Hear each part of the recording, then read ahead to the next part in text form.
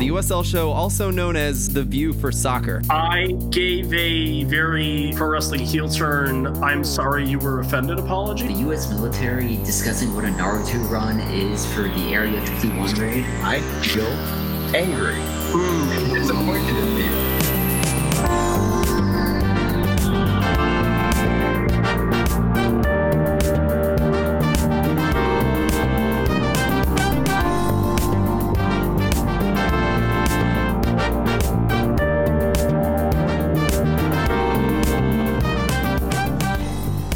Hey everybody, welcome to one of those USL shows that we do that are like weird and kind of popping up impromptu all the time.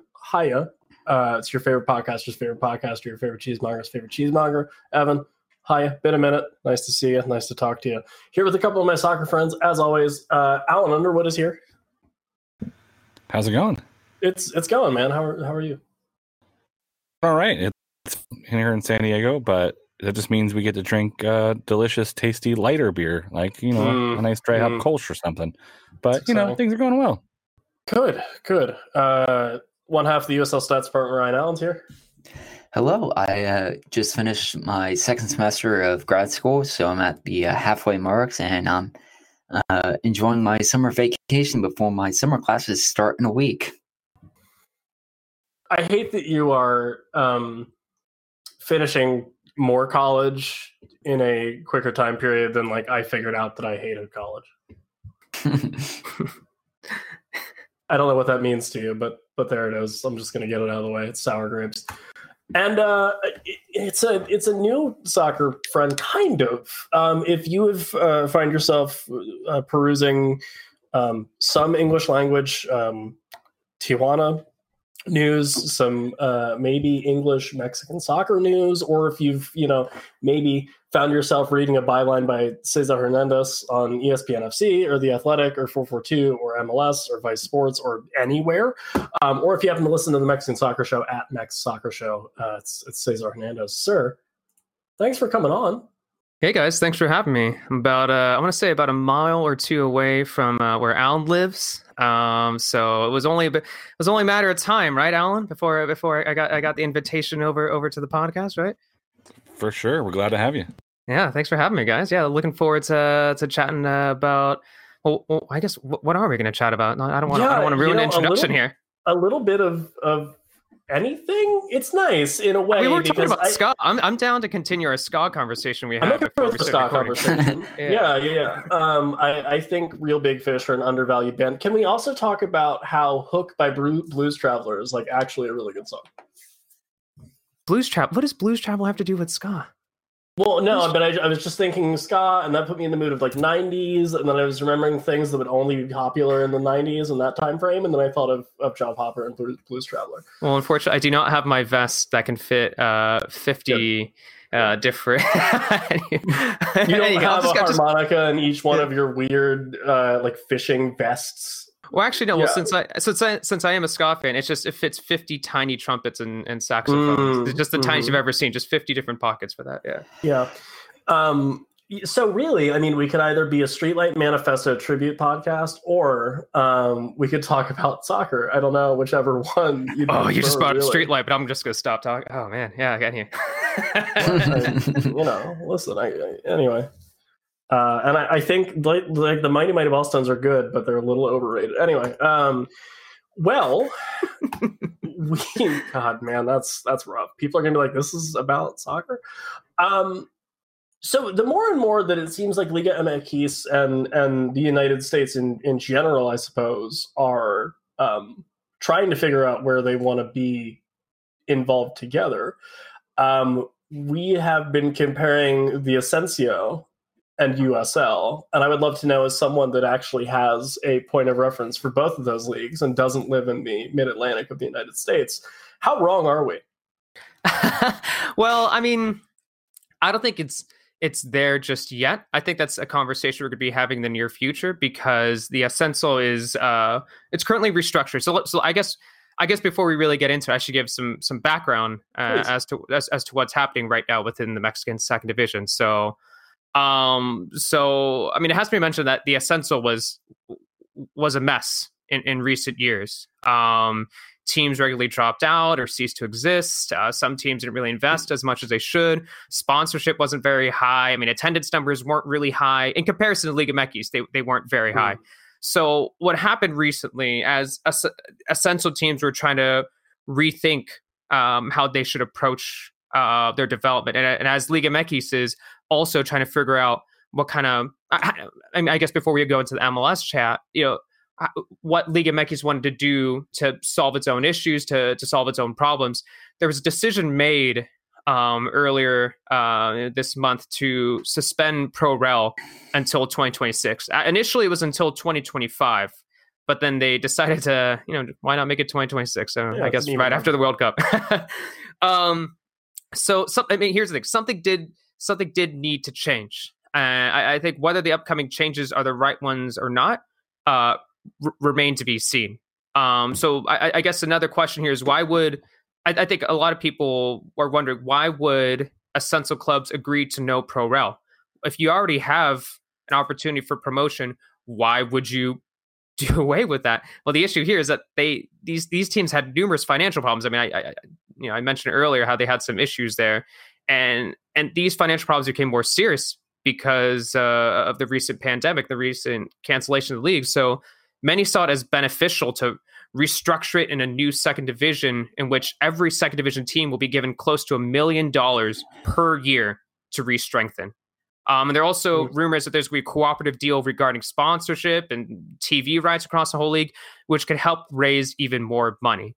So that kind of leads us to where we're at now, where fans are saying, fans and also media members in Mexico are saying, there's no promotion for these teams. There's no opportunity for them to be making into Liga MX. There's even, I remember there was a meme that kind of stood out to me. There was a meme of someone like Photoshop, whatever, a second division team lifting an invisible trophy after winning the league title. Yep. So there have been arguments, whether fans will want to show up or support a team that can't gain promotion. And that kind of leads us to what we could potentially talk about here is that what I'm saying is just look north. Everyone always talks about how Liga MX think about how they can model after MLS, but what's going to need to be talked about in the future is how Ascenso clubs can now model themselves after what's happening at lower division teams north of the border. Well, Ryan, now, and it's funny, I heard low attendance. I heard clubs dropping out of nowhere. I heard all of your rights being tied in together as a league instead of individual clubs. I heard something about why would people care if there's not ProRel. That all sounds really familiar to me, boys. Yeah. And so I don't know, like, Alan, you're the other Californian here. More or less, what was that? And I don't know. Is there...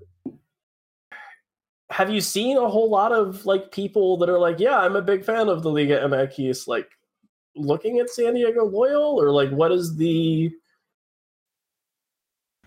where is USL needing to reach the sort of not we're in need of more local club than MLS sort of fan base? I think the thing that stands out to me is if you look at the USL, you have a large collection of teams who could possibly move up in promote into the MLS and be competitive. Like if you're looking at the Ascenso, and Cesar can definitely correct me if I'm wrong, there's only 5 or 6 teams in that second division who even meet the minimum requirements to move up. Actually, if I remember correct, I don't think any meet the current requirements. So I think that's why they're kind of trying to give these teams $1 million, close to $1 million each year. But sorry, continue. Yeah. No, and so I think when people look at Mexican soccer, they're almost always looking at Liga MX as opposed to realizing that there is a second division in Mexico. I don't think a lot of people are even aware that that's a thing that exists all of the time. We're watching the League Cup where these League 2 teams are facing the top teams and are getting some games on TV. I think looking at the way San Diego's trying to do it, they're really trying to create a cross-border community where they I know that San Diego got some junk for making sure none of their home games were the same time the Xolos matches. But I mean, if Club America is coming to Tijuana and San Diego Loyal's playing, I don't know, even if they're playing RGV or even if they're playing Phoenix, like most of those fans are going to go, we're going to go to Tijuana. Like it's an easy trip. It's not that complicated. It's not that taxing. You just got to plan it out ahead of time. And I think it was really smart of them to do that because there are a large collection of, they call it, Gringos that travels down to Mexico. And so I know that that's something that they focused on, was trying to build that cross-border culture, but how does that translate to the USL as a league? I'm not really sure. I know some of the teams in Texas were looking at some of those things as well. And I think talking about USL in the broader sense of where it fits in with the Mexican soccer second division, I think is a really smart conversation to have. And just aware that there's some pitfalls of pro rel that we can avoid in the United States, but also some benefits of maybe USL instead of Liga MX and MLS coming together. Maybe it is Ascenso and USL coming together and saying we want a little bit more than we're getting. Also, actually, this kind of leads me to a question I want to ask. I mean, all three of you, because obviously you all know much more about USL than I do. But from a somewhat outsider's perspective and someone who's trying to get into USL a little bit more and trying to learn about things, what I have been saying recently, what I've been writing in articles, what I've been telling people on podcasts is that I say, what I just said earlier, which is, how can you potentially find success for a Ascenso team? How can you potentially find success in lower division soccer in Mexico? It's like, well, look at, once again, you guys know better than I do, but I would say, look at Phoenix, look at New Mexico, look what's building in San Diego. And NISA, look at Oakland Roots, look at Detroit City. Is that actually what teams should be looking at, or do you think they should potentially be modeling other second divisions? And I'm mostly saying this just because of the proximity, and also because there is no promotion relegation within U.S. soccer, and I feel like there are examples of success. So do any of you think that it is actually apt for Ascenso teams to be looking north of the border? Ryan, you can have a crack. I would say so, yes. I feel like looking towards USL, it can be incredibly beneficial, as was mentioned, that San Diego Loyal is doing a lot of things right. Phoenix Rising is getting a lot of stuff. If you look towards USL League One, it's just a few other examples. Ford Madison is one of the kings of social media online, and Greenville Triumph is one of the best teams, at least on the pitch as far as they go. If you look back to USL Championship, I know there are USL or NMLS 2 side, and you have New York Red Bulls too, who develop a ton of great talent within that program. I still feel like Ascenso clubs can learn a ton from the USL sides. It's just from looking north of the border and how successful those teams can do. Yeah. So I think if you kind of break it down, there's like three ways that as a lower division team in the United States, at least, you can sort of, I don't know, break out of your plateau or where people think that you would kind of stand normally as far as your online engagement or attendance, maybe at least. One, really good social. Ford Madison, obviously, in the NPSL, Minneapolis City is another one that absolutely kills it. And for them, it's not just social. For them, too, they take a really, really great pride in Minneapolis, the city itself. So having that community and engagement, which I think is something that all clubs should strive for. The other two ways, one, just being successful on the field. And if we're talking USL, that's your Louisville City. That's your Phoenix, New Mexico United, kind of. You're looking at Tampa. You're like and like your kind of legacy clubs too that were around like early like this era USL. So like Rochester Rhinos, Harrisburg City Islanders always had like a weird cult following. And then your third one that Ryan kind of alluded to is you're either an MLS 2 side or you're another USL side that just like produces players. Red Bull 2, I'll be selfish, that's on Seal. North Texas SC is another one. To a lesser extent, sort of San Antonio. So I think those are three things that if you're looking at it from not a fan perspective and you're looking at it from a club to club perspective, I don't know, and I guess Cesar, this is a question back to you, where it's like, are Ascenso clubs going to be okay with being sort of feeder teams if there is any kind of profit involved? That's an interesting question as well, because so we have to talk about the rumored structure of the Ascenso, because right now it looks like there's only about 12 Ascenso teams. So they're aiming to boost that number up.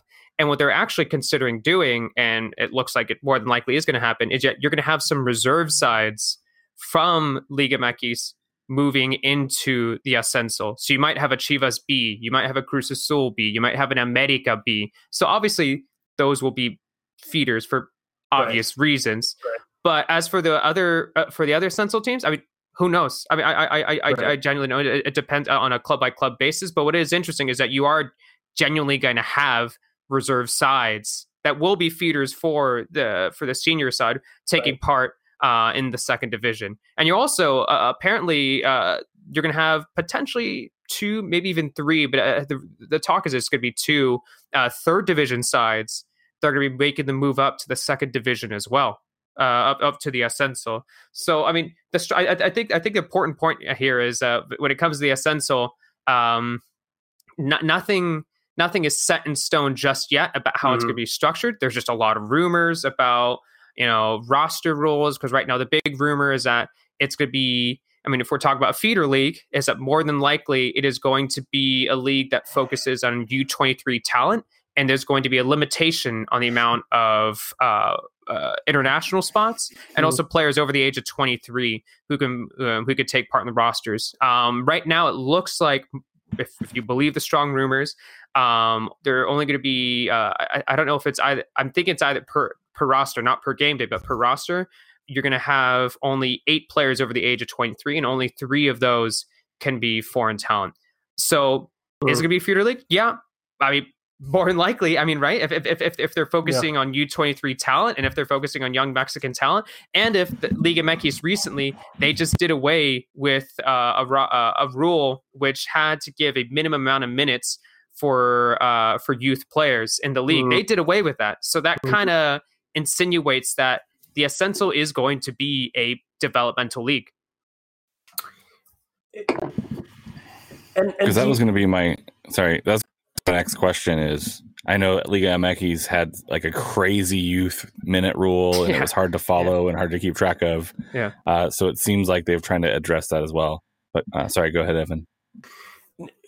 I was just thinking, like, do you think in a way, because I mean, I know they can be looking at a number of third divisions like Germany and Spain, even France, I think, or they could be looking north, where it's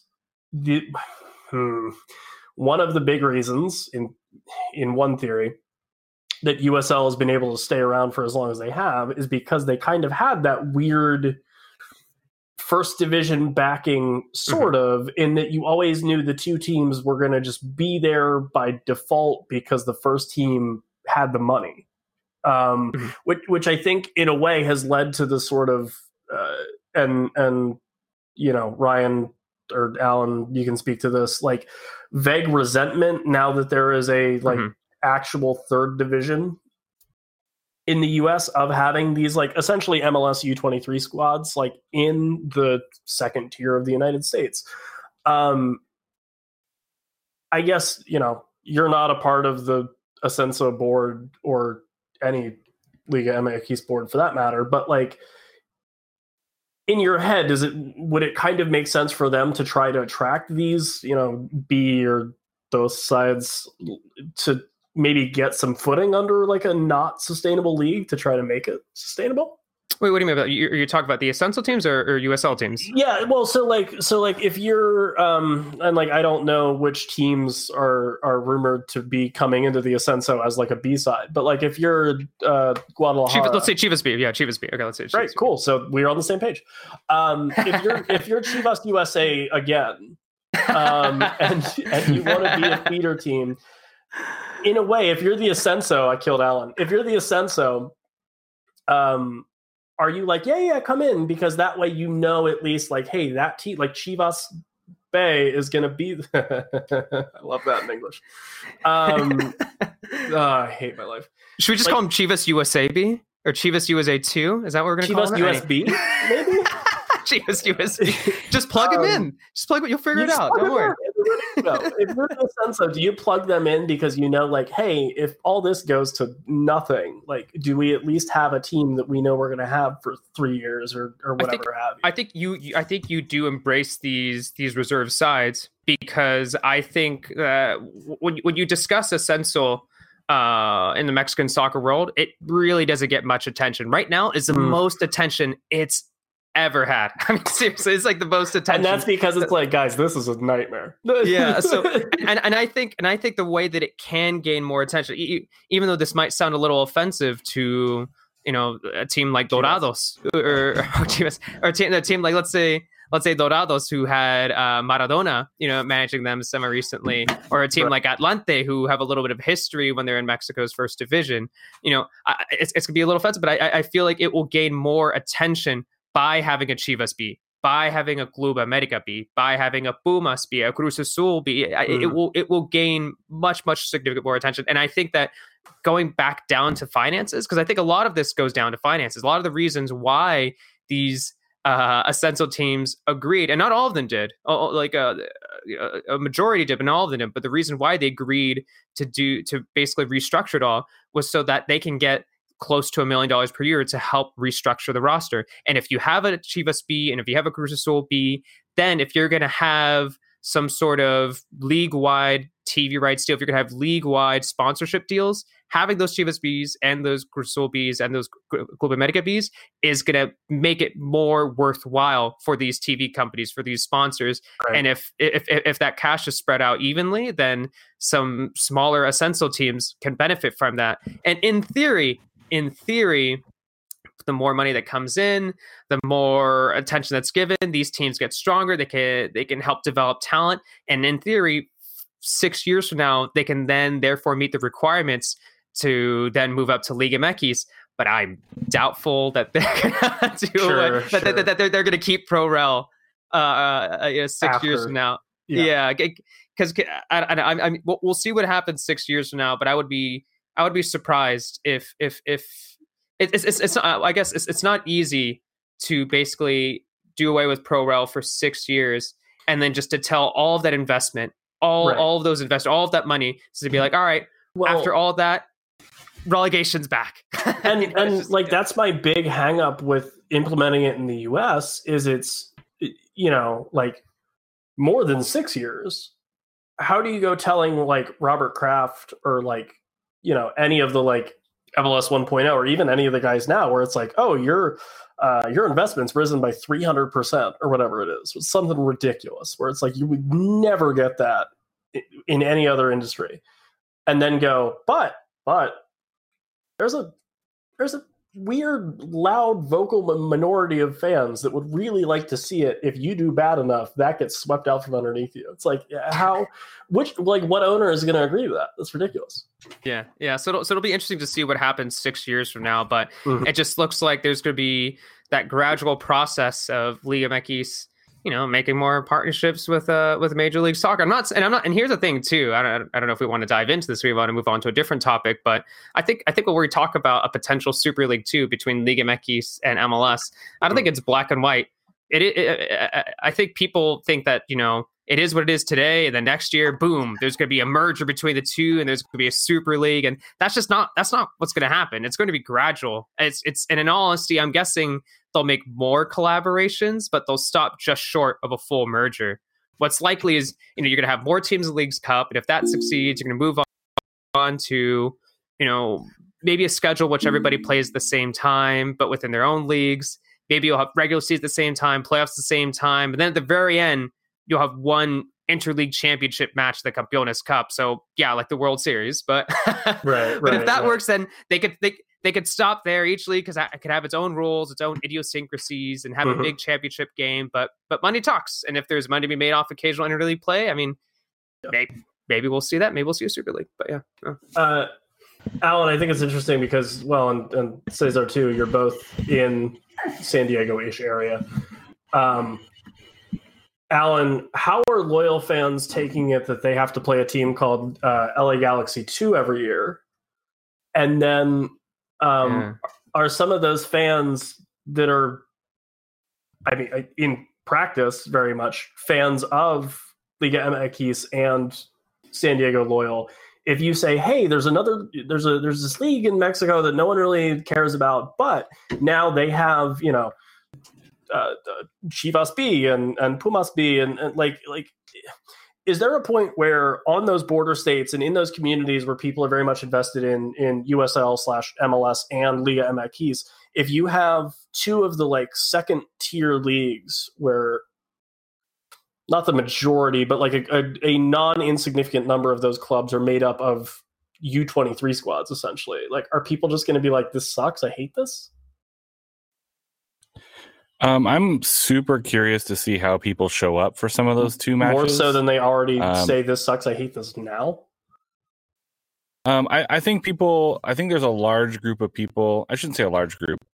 I don't think San Diego pulls 6,000 for every game if it's against a lower, I don't want to say a lower tier, but like a 2 team. Right.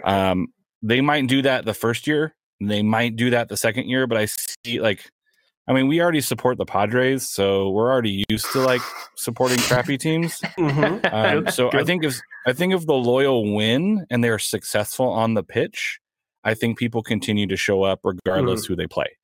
I think Cesar. Also, sorry to cut in really quickly. I think it's just for me really quickly is that I feel like there are just a number of, I've said this beforehand, but there are a number of soccer bubbles in the San Diego area. I think Loyal's big task is just finding a way to unify it all. And I think that's part of their big goal, is unifying all those big soccer circles or big soccer bubbles, and to supporting Loyal. To be interesting to see if they can do that, and if it'll be enough to sell out a stadium to watch LA Galaxy too. We'll see. Yeah, and I think Cesar, I think you mentioned on somewhere else, I forget who mentioned it, about the 1904 crowd versus the San Diego Loyal crowd, and they're attracting different types of people in different communities, and it'll be interesting to see where that shakes out with all of the stuff that's going on, whether 1904 continues or not. I have no inside information on how they're doing, but I would hope they continue. I think that San Diego has the ability to support multiple professional teams at the different tiers, because there is a huge youth soccer culture around here that you just have to tap into that and create more lifelong fans and supporters.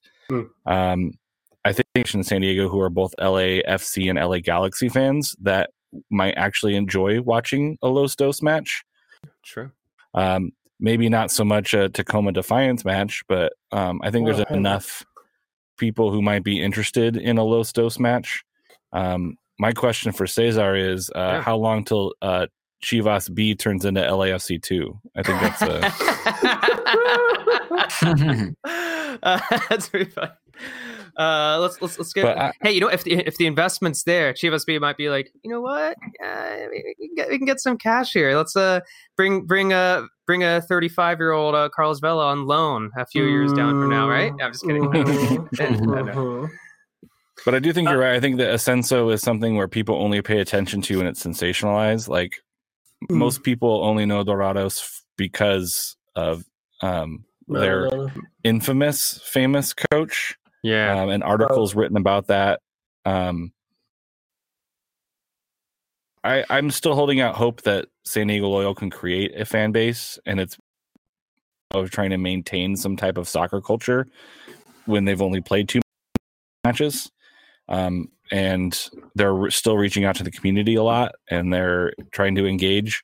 But it's yet to be seen. I think if Loyal are one of those, I don't want to say San Antonio, because like one of those borderline playoff teams that are good and engaging, but aren't quite breaking through that top half. I think San Diego, in order to be successful, needs to be a playoff team pretty consistently, or we'll see the attendance numbers drop to maybe closer to what Orange County pulls in than a Phoenix. Even San Antonio pulls in a pretty decent number. or even Las Vegas. So I'm hopeful, but that's who I am. I'm always a little bit more hopeful. I know some people are a little bit more pessimistic in seeing how it's going to play out over a couple of years, but as long as Landon Donovan's involved, you're going to pull numbers. Like the San Diego Sockers pulled 5K, and he was playing indoor soccer just because it's Landon Donovan's name. So I think as long as he's involved, people are going to show up. Ryan, you're back, right? Yes. Great. So as someone that used to like a team that has a shark in their logo, and can now maybe potentially like another team that has a shark in their logo. For people like you and I who are in the not border states, I guess is the easiest way to say it, but on the East Coast of the US, like why would we care about what USL or MLS does with Liga MX? Or what does that even look like for us? Like I'm all the way up here close to Canada. Like do we have a draw? Like what is the appeal for you, if anything, with all this? I think it's really interesting considering this will be a terrific segue into our next topic of conversation. Yeah. Liga MX dominates CONCACAF Champions League year after year. And it's almost a moving target that MLS cannot catch up to it with the Montreal Impact of a few years ago. My dates may be incorrect, but of a side who has come the closest to trying to knock off a Liga MX side in the CONCACAF Champions League final. I think it's interesting enough to follow those teams that though we may get some of the European stars who will come over to MLS and try to compete here, you'll get a large majority of those players who will still go to Liga MX. As a Tottenham fan, I recognize Vincent Janssen, who chose to go to Monterrey. He actually did successfully well with Monterrey in this past season.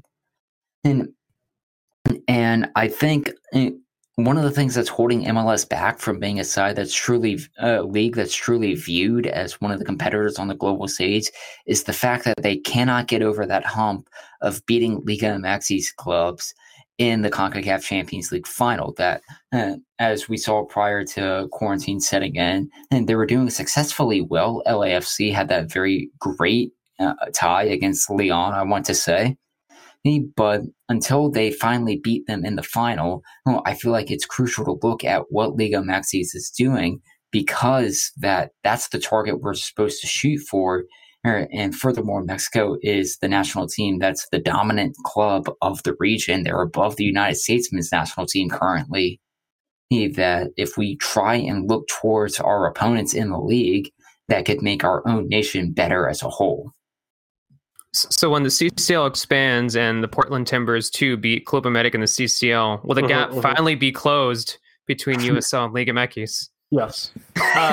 Cesar, real quick, I would love to about the 2015 CONCACAF Champions League final. I know you're not a Club America apologist, so this might go unanswered. After the first leg, were you at least like, okay, at least the Argentinian scored? And then after the second leg, were you really upset that Jack McInerney scored a goal?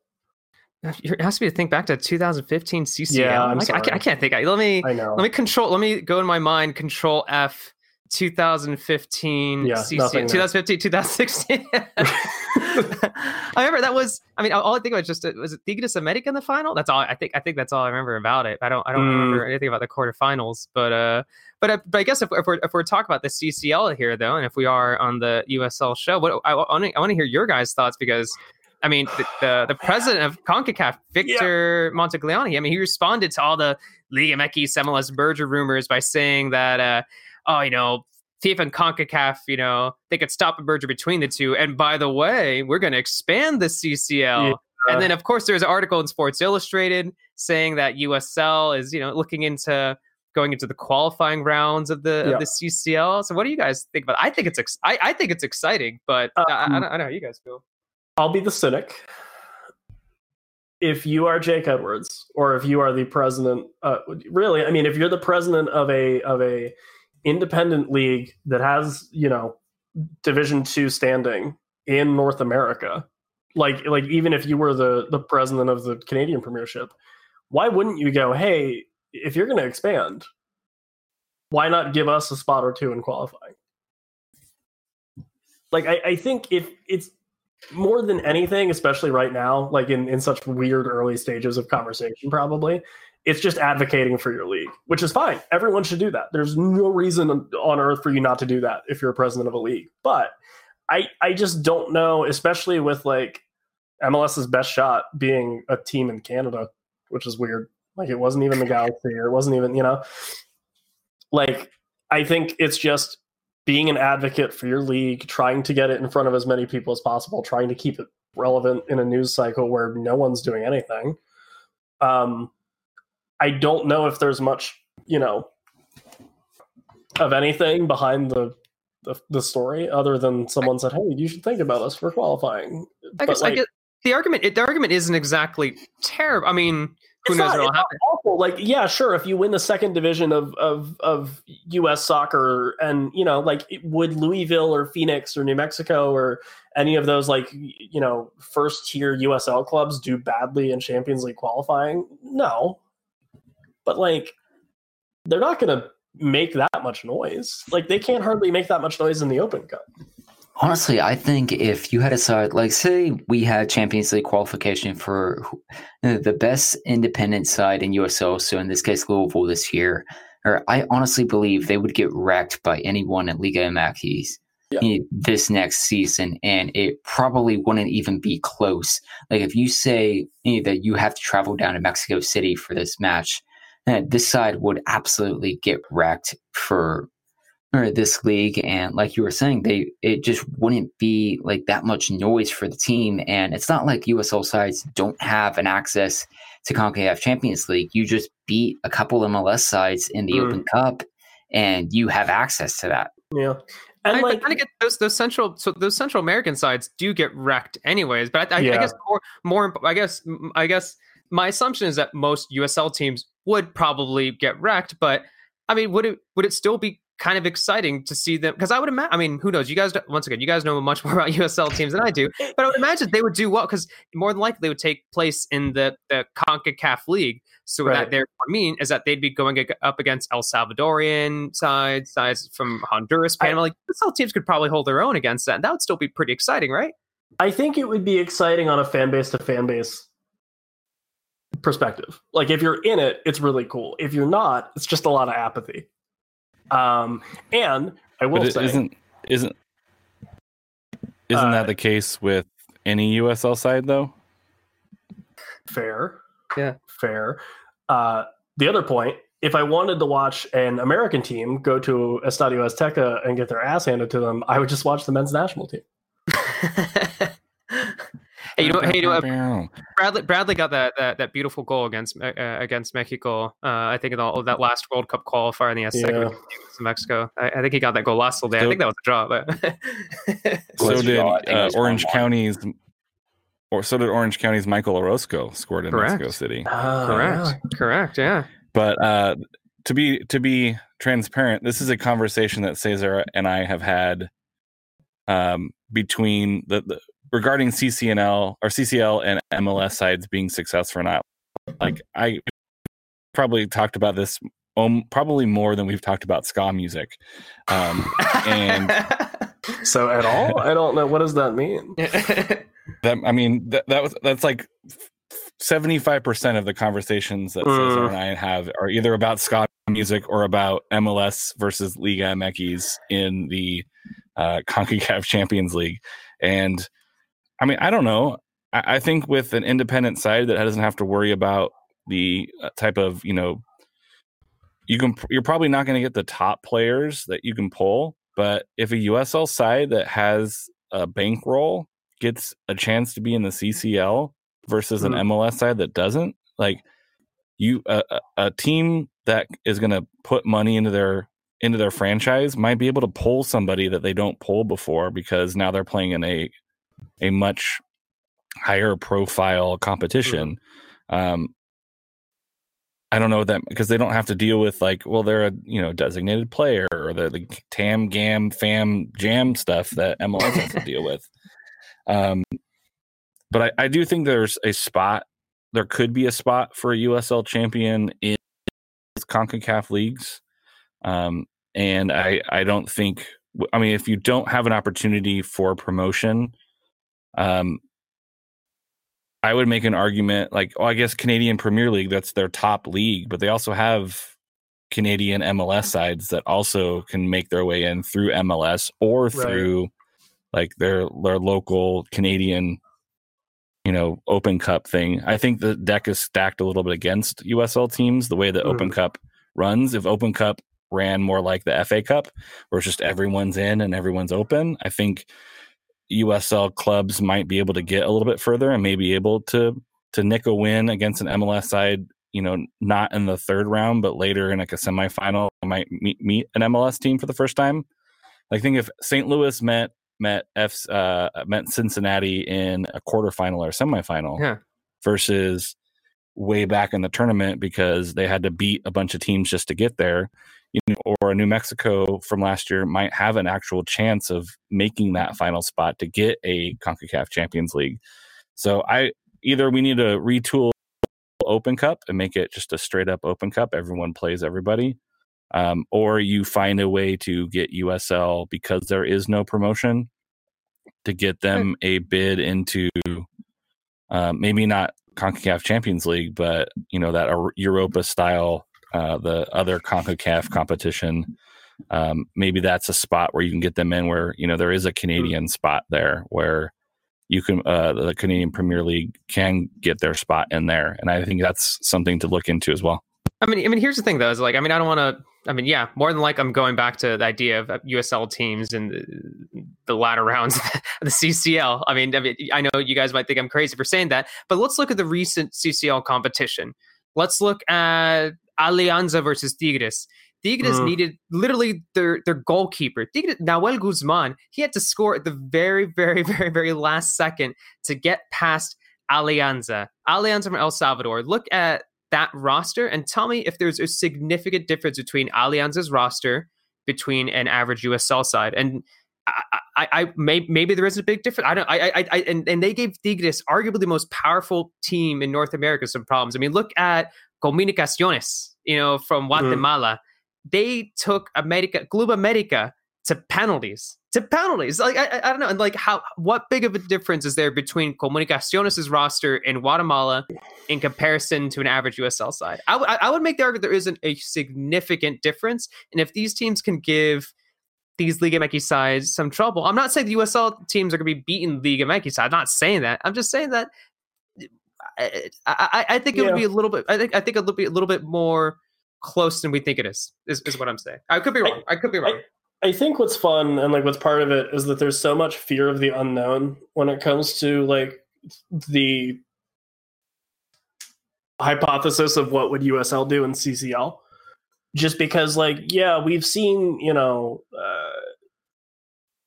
USL sides make it far in the open. Like the gap between USL and MLS is closing, and we've seen that through results in the Open Cup. We've seen that through player transfers in the last year or two, especially.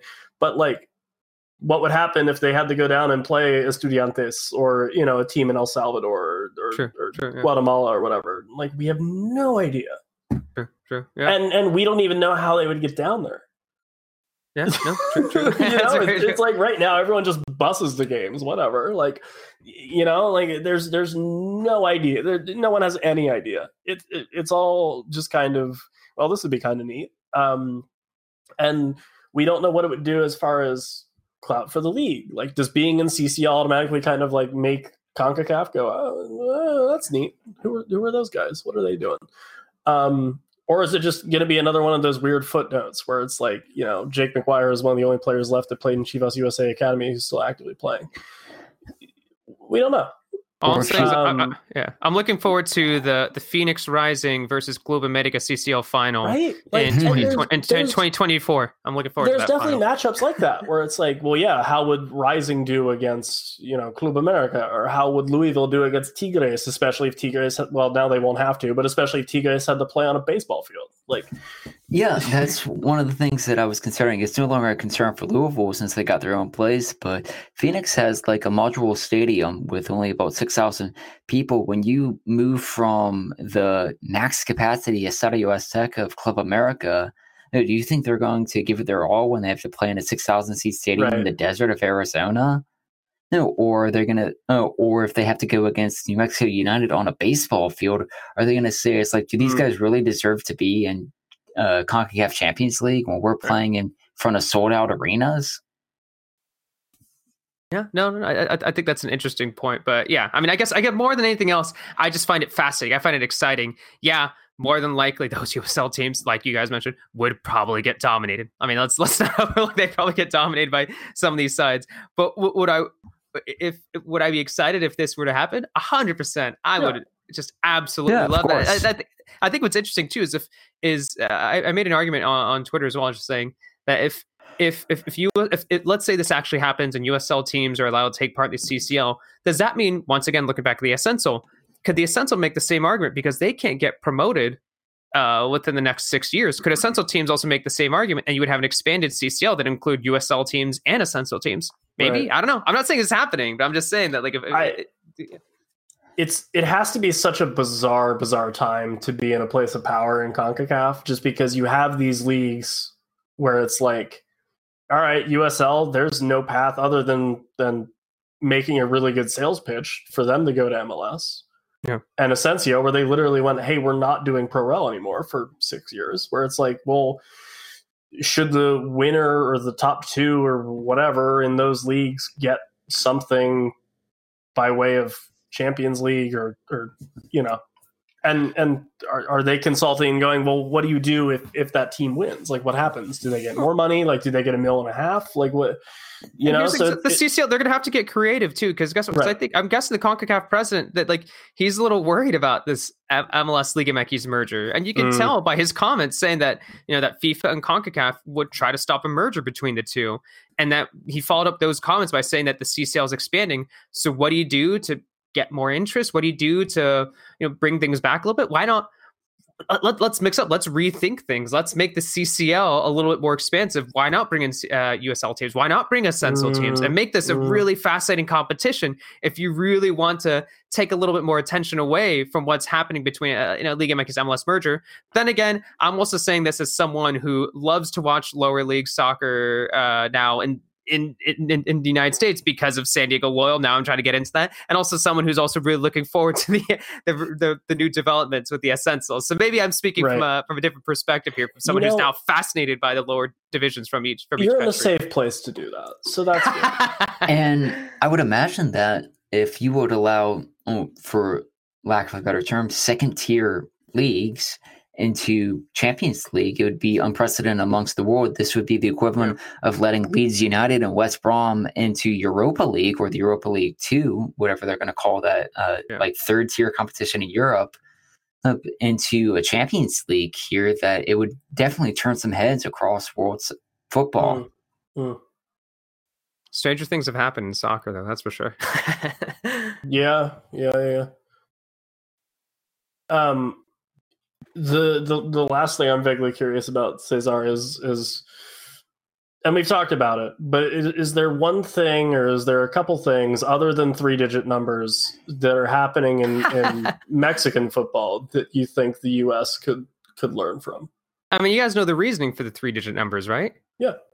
Okay. Because some people think it's just like there's really eccentric players. Yeah, the guys just go and pick 3 numbers, and they're like, I would like to be Travis Pastrana, but play soccer, please.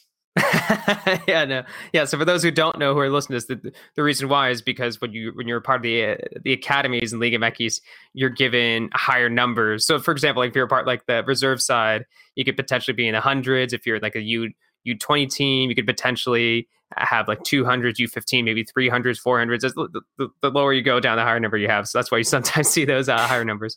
When it comes to Liga MX, I mean, honestly, when I think about the idiosyncrasies of the league, when I think about what's exciting, it's all about the future, to be perfectly honest. And it's just about what's going to happen between these collaborations with Major League Soccer. I think there's an interesting quote. Once again, I'm talking about the owner / president of Santos and Atlas, who said that this making a collaboration between MLS and Liga MX, it's good for, I forget who said it was good for in the short term. I believe he said that's what he said, it would help MLS in the short term It'll help Liga MX in the medium term, and both in the long term. And I think what he's referencing there is that MLS in the short term, they need the eyes and attention in the United States that currently focus on Liga MX, that currently focus on the most popular soccer league in the country. And Liga MX in the medium term, they need a little bit more investment, and they need maybe you could even have some American investors looking now south of the border and thinking, oh, why don't you spend some money on this soccer league? So I think that's what's going to be fascinating. And we talked about this before we started recording about a team like San Luis, who have outside investors who have taken a chance. These Atleti owners have taken a chance on San Luis. It's going to be fascinating to see what new faces will show up within the next 5 to 6 years, because with the 2026 World Cup coming up, that's going to lead to more attention to not only American soccer, Canadian soccer, but also to Mexican soccer. And when people realize that there is no relegation for Liga MX up until 26, and who knows if it's going to be even be brought back in 2026, that is going to be a very safe investment. Yeah, I mean, am I uncomfortable with the idea that there's no more pro realm? Yes, 100%. But these Liga MX teams are now going to get a lot more investment in the near future. So it'll be interesting to see what investment comes in and how these investors and how these outside influences will adapt to Mexican soccer, because there are, once again, I've used the word idiosyncrasies a couple of times. There are idiosyncrasies when it comes to Mexican soccer, whether it be roster rules that are constantly changing, whether it be the Pacto de Caballeros, or the gentleman's agreement, which existed for quite some time, but it's kind of going away with now, which is basically, there are no free transfers. Even if a player is done with his contract, there's still some sort of hidden deal that's made behind closed doors. It's gonna be interesting to see what outside influences will be made into Liga MX, and a soccer league that's lived in a bubble for quite some time. And it'll be interesting to see what impact MLS has, and what these collaborations with Liga MX, and kind of looking beyond that, just Mexican American soccer, continuing to combine. I feel like, I don't know, the fact that I mean, not to focus too much on MLS, but I feel like there's something very symbolic about Chicharito signing with the Galaxy. It just felt like it was another significant step towards this unification of Mexican American soccer. And I know we're all seeing that at the very top level, but sure, I wonder if we're going to be seeing that in the secondary levels, the tertiary levels, because guess what? I mean, going back to what I was saying earlier about the Ascenso clubs, now you're going to have a lot of Ascenso players, second division Mexican soccer players, who can't play for Liga MX sides, who are over the age of 23, who will not be able to play in Ascenso clubs, because more than likely there's going to be age restrictions. How many of these guys look north and think, is there a USL side that's going to give me a chance? Is it going to be, would it be a smart move for a lot of USL teams to be looking at a lot of these Mexican second division players who are now no longer going to have contracts and not be able to play in Liga MX? I think there's a bigger Mexican American soccer. I guess we should involve Canada as well for obvious reasons, but there's interesting kind of North American kind of like unification that's happening that I think is going to happen on numerous levels. And I'm really, really interested to see how it develops. I think it's interesting in two ways. I think there's one thing that's been benefiting Mexico a little bit more, and then there's another thing that I just wish that United States soccer teams would do that they don't, that freaks me out. I think USL is a really great place for Mexico to introduce themselves to dual national kids. Yeah. Efrain Alvarez being one.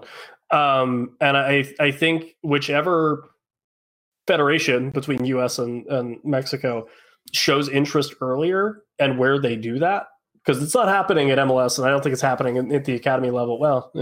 But I think it's when you see those 16, 17-year-old kids that are, either American with Mexican heritage or vice versa. That's where a lot of those battles are won and lost. And I think it's, something that's as simple as saying, hey, we have eyes on you, like we're looking at you, is huge. the one thing that bothers me about American clubs, and I've seen this locally with the Union, where it's like, you guys have a Spanish language account that you hadn't used for, I think it was 2 years. Yeah. And it's like, there's such a big market, and you don't I get it. You don't think of suburban Pennsylvania as like an area where there's a lot of, Latino, Latinx like community, but they're there.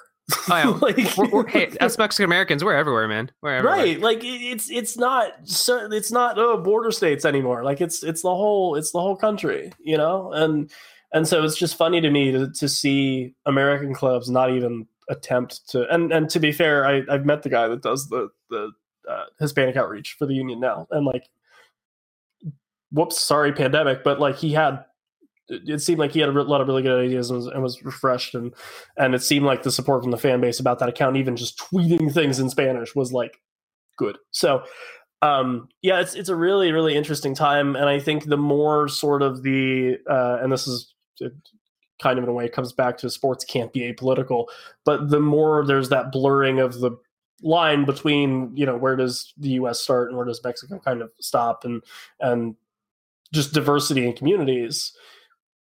I think federations and teams and leagues and fans are going to have to sort of pay attention to each other a little bit more. No, 100%. And here's the thing too, is just that, I mean, look at those Mexican American players. I mean, there's a number of them that are completely overlooked. That's why, I mean, the Mexican national team, I'm pretty sure you guys know who Hugo Perez is. He had a role with U.S. Soccer back in the days, a former U.S. youth national team coach, former U.S. men's national team player.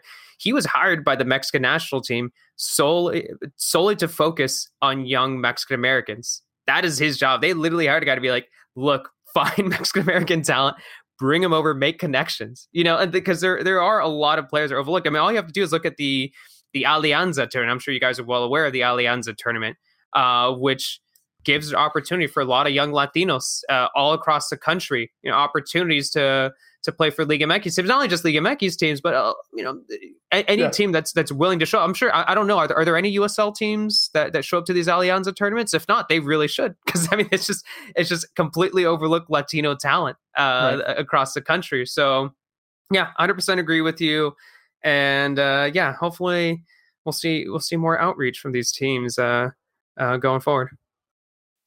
Ryan or Alan, any thoughts? I was going to say Ryan, Alan, any thoughts, and then realized that wouldn't have done me that good. I can listen to Cesar talk about lower division and Liga MX like all day long. So it's just super smart. So it's always good to get that information. And I do think that kind of watching and trying to be as involved as I can with the cross-border community, like watching Liga MX games has been kind of eye-opening, because it's just a different style of soccer, and it's fun and it's engaging. And I think that cross-pollination is going to be great. Like, Xolos came up and played a friendly against Orange County last year, and it was packed. Like, people, like the Xolos fans came up.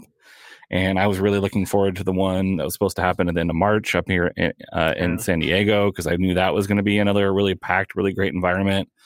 I think the border communities have a little bit better of an opportunity to build that cross pollination, if you will. But I mean, I think I think that it would be really fun to see a Louisville play a friendly against the Liga MX team, and maybe not like one of the big ones, but a middle of the road team that wants to just travel and check it out. I don't see that being too far off in the future, and I think it'd be a really fun because the preseasons kind of don't line up, so it'll be like mid-season versus preseason, and to continue that debate about which league is better. And I do, as things continue, and I think as USL gets stronger, they're going to be more willing to take that. And I think Liga MX teams will find that advantage of moving up, because, Cesar's right.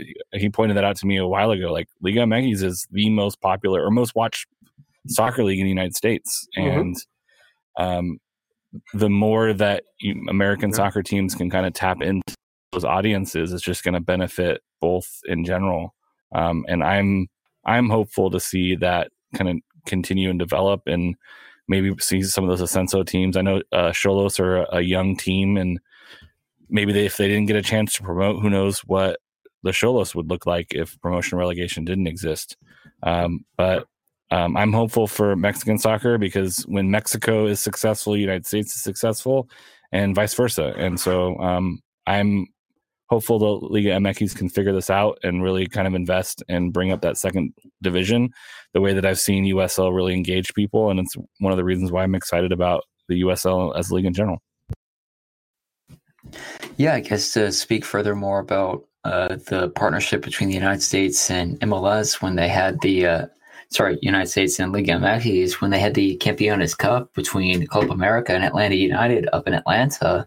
That was a massive crowd for Club America fans who made their way up to Atlanta. And I feel like just getting more fans involved in trying to find a club to support within both leagues, not just in Liga MX or MLS, would be beneficial to both sides. And the more you involve Ascenso clubs with more fans in the United States, that it just kind of could benefit everyone, especially if they're trying to play more USL clubs. Like when it's a bad example, but when I vacationed in Cancun a couple years ago, I was trying to convince my family to go to an Atlante match down in actual downtown Cancun, but I was unfortunately shot down. But just like if you have more fans who want to involve themselves in clubs in Mexico and more fans from Mexico who want to involve themselves in clubs in the United States, that it could just build a great just kind of bridge between both of the nations. Here, it would almost be like if you would have all the Benelux nations of Belgium, Netherlands, and Luxembourg all merge each other in Europe.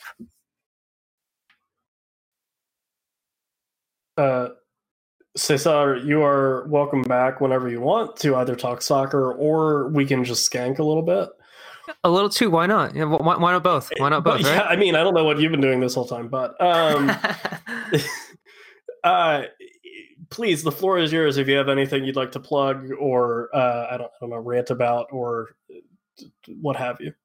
I mean, I don't really have much to plug these days. I'm not gonna lie. I mean, I've written for a bunch of people, but work's a little slow for obvious reasons. I wonder, dude. I don't know what you could possibly be referring to.